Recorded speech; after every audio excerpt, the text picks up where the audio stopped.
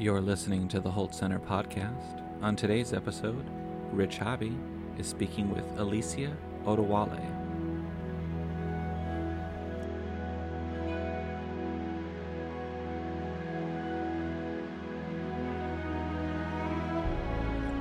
Welcome to the Holt Center podcast. This is Rich Hobby, Director of Marketing at the Holt Center, and I'm so pleased to have you listening in on this episode where we'll be speaking with Dr. Alicia Odewale, Assistant Professor of Anthropology at the University of Tulsa.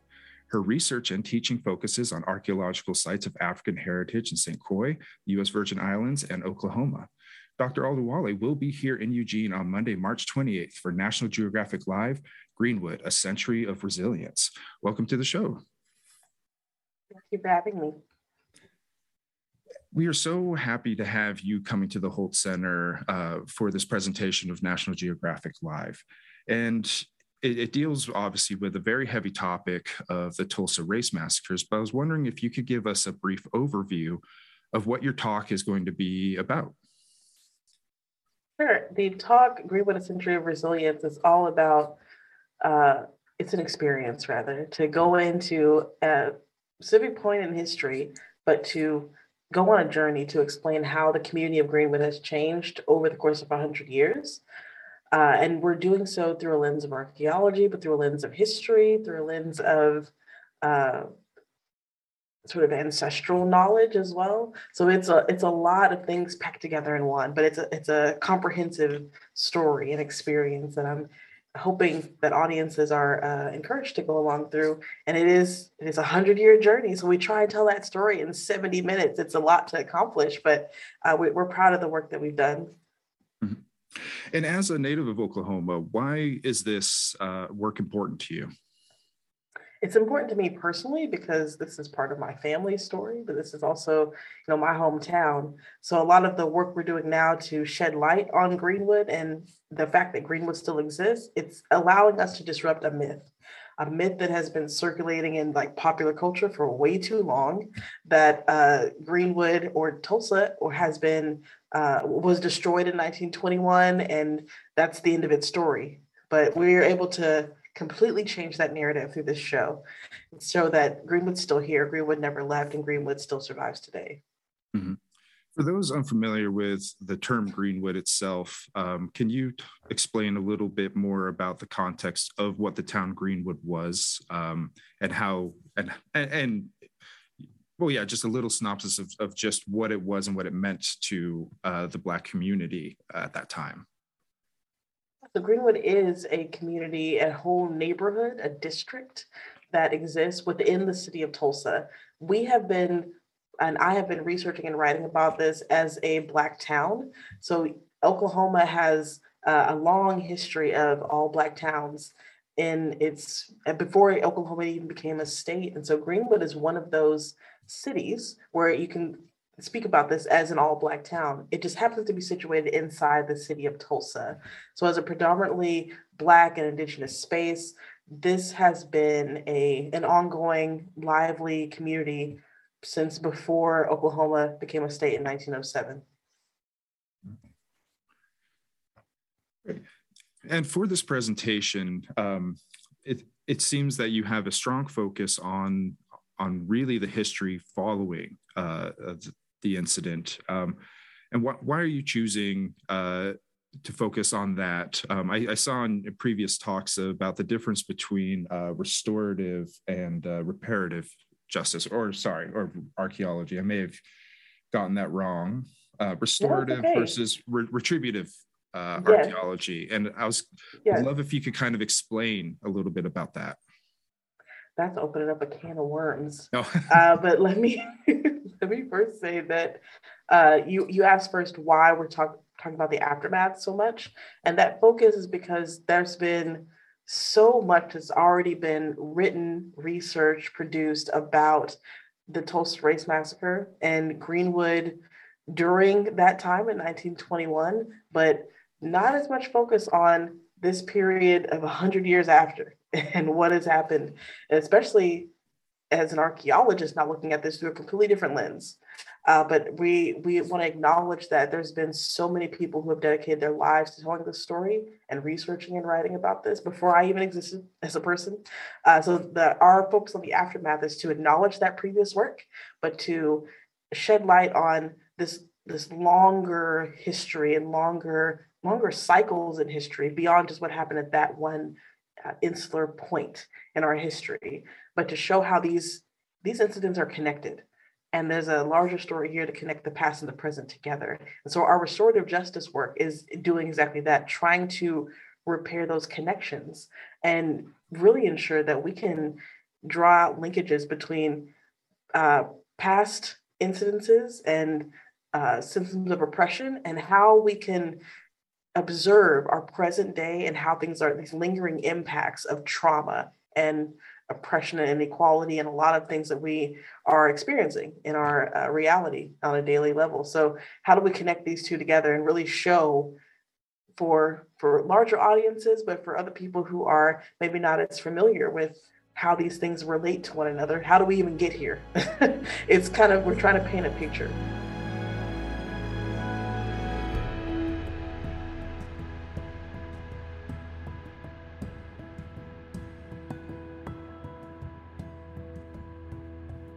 Do you find that the work that you're doing in Tulsa is relevant to other communities in the United States that had similar dark past, or dark past might not be the right, but past conflicts or strifes between different groups? Is there value in that for other areas to learn from? I would say absolutely. Our city and our district, our community of Greenwood, I mean, there's been so many other cities, other groups, other neighborhoods that have experienced mass trauma, what we call acts of anti-Black violence, racial violence, and basically domestic terrorism. And so we're using these terms not lightly, but to describe these incidents of that are terrorizing communities. And there's been so many that have happened in our history, but we are continuing to see that happen.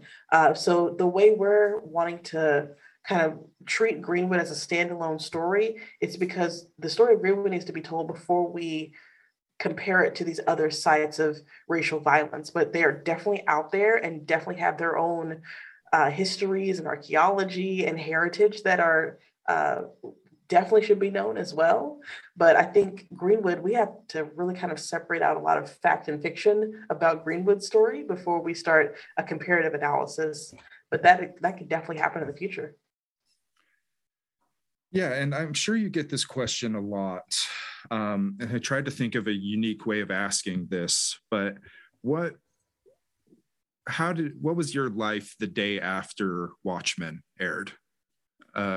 Was there a little bit of a, why did it take you all so long to know about this? Or I just love to know, like, your life before the pop culture acknowledgement of this moment to kind of afterwards and the catch up that's been happening. Well, I can't speak for everyone, but for me, Watchmen didn't really affect my work at all. Mm-hmm. It was mainly the centennial. So once people were kind of getting attuned to the centennial, and then when Watchmen aired, there was also Lovecraft Country and other shows that are featuring this story. So I think a lot more people became aware of it, but I wasn't getting a lot of phone calls, emails, and texts and all that until the centennial hit. And then there was a lot of interest, and I'm specifically referring to the centennial in terms of 1921 to 2021. So when this happened, we launched our research project back in 2019. So we've been doing this work a while, but it was only recently that we've gotten a lot of like national interest in it. But I don't know if it's Watchmen or a combination of things, because right when the centennial hit, there were a good 10 documentary teams that reached out to me. And I'm like, what, why? Why are you just now deciding that you're wanting to do this? But there there was a lot of curious people as well that were reaching out to me and asking questions about, like, why did I not know this? How could I not know this? Do you recommend any reading? So I loved for people to reach out to me with those kind of questions. And this is why we launched the Tulsa syllabus on Juneteenth of 2020, to give people a way to lean into more readings about Greenwood and about this heritage and history. If all they've learned is, hearing about Watchmen or hearing about the Centennial or hearing about something else in the media, and they don't know where to go or where to turn to get some tangible, like, local historian driven information. So yeah, it's been a whirlwind, but I don't know if it's all generated as by Watchmen as a catalyst.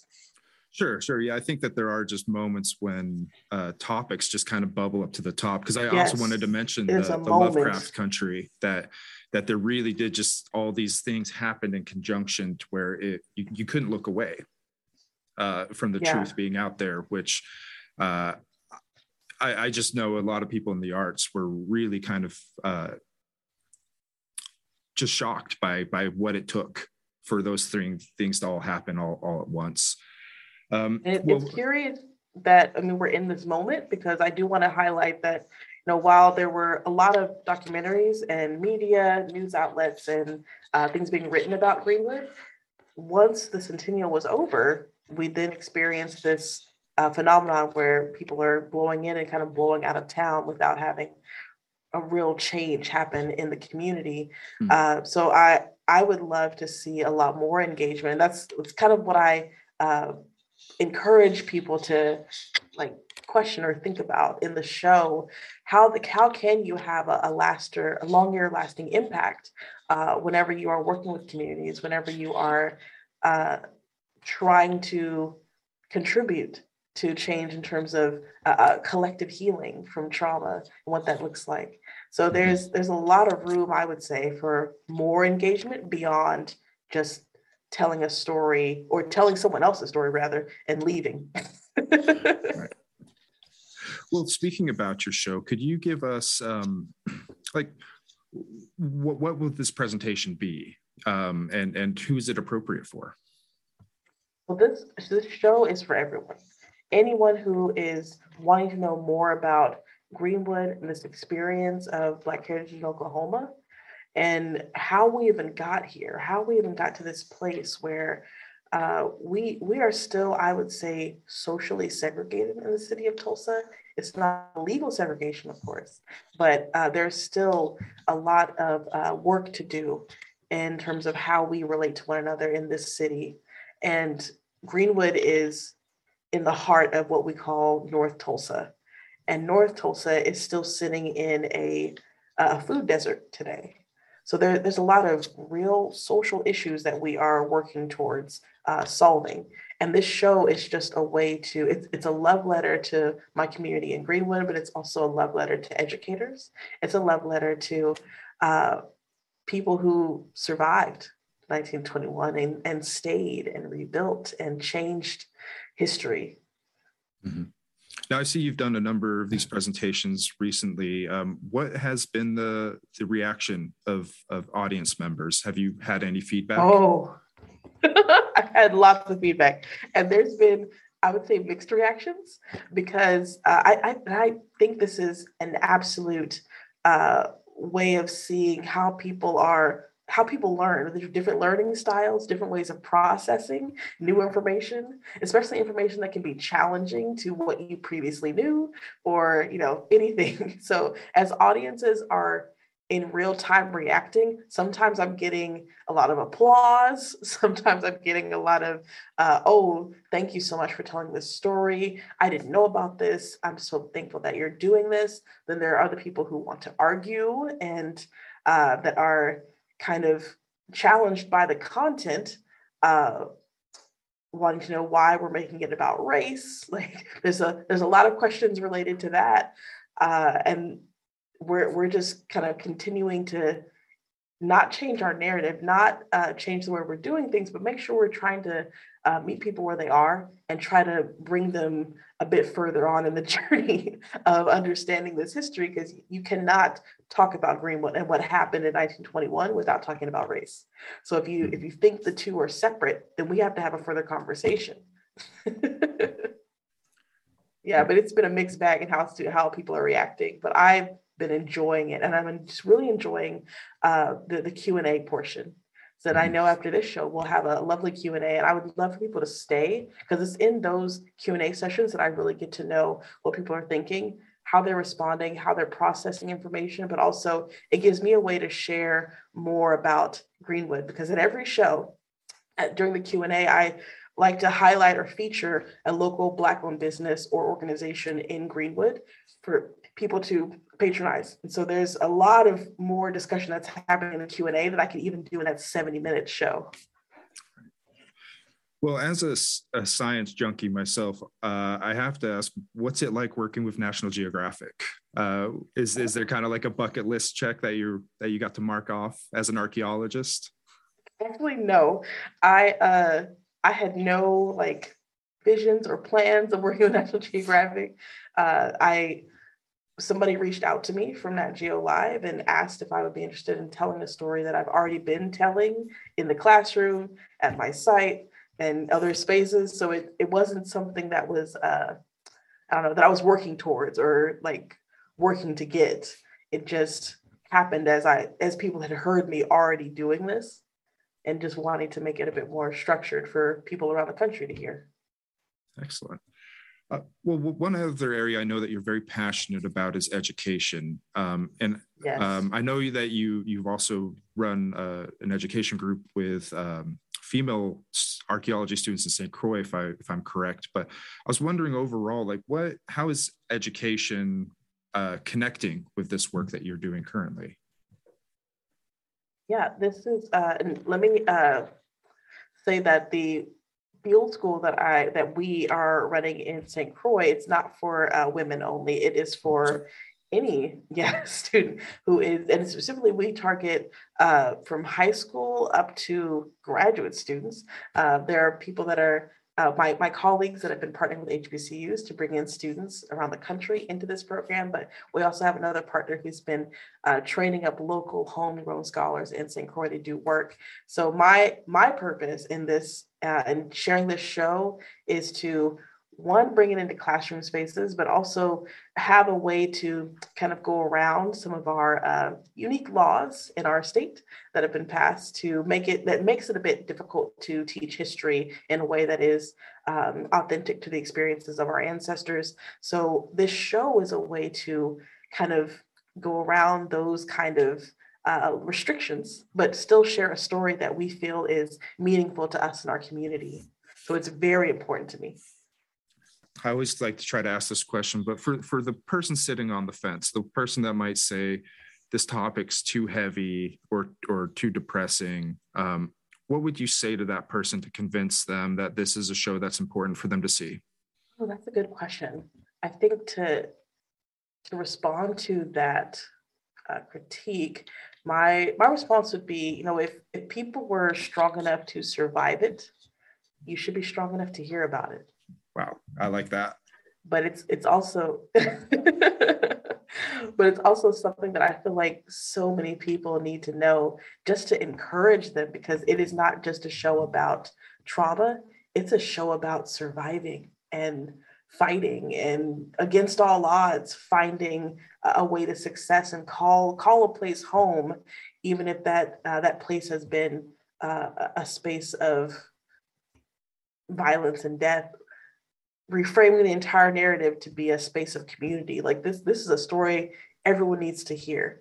I'm probably misquoting you a little bit here, but I was really touched by a phrase that you said regarding that, not everyone in Greenwood was affluent, that it wasn't, this collection of just super wealthy Black people, but that in this quote, you kind of said that not everyone was affluent, but everyone had the choice for their own destiny. And I was wondering if you might be able to expand a little bit about that, about what that environment was like before the massacre. Where was that hope and that freedom kind of generating? Yeah, so not to give the show away, but I think I think that when people come to hear this story, they'll hear more about the roots of this community. Where did this resilience come from? And also how do we get to see a community that decides to, even after everything has happened, decides to defy the odds and thrive in this place, and then we are the products of that. We are the descendants of that. So it's an encouraging experience. So I'm hoping that people walk away with, and this is kind of why we get a lot of applause during the show, is that yes, we have to walk you through a very difficult point in history, but we're also talking about dreaming.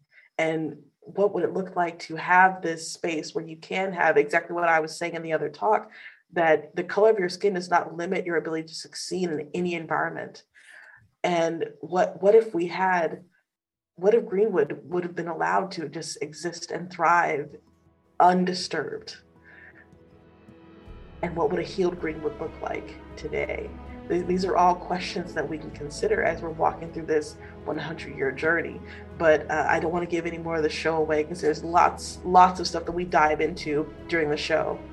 Well, yeah, no, I think that's the perfect time for us to wrap it up right there. But Dr. Odewale, we are so excited to have you here on March 28th for National Geographic Live, Greenwood, A Century of Resilience. Tickets are available right now at holtcenter.org. And yeah, we look forward to seeing you very soon. And thank you again for speaking with us today. Thank you for having me.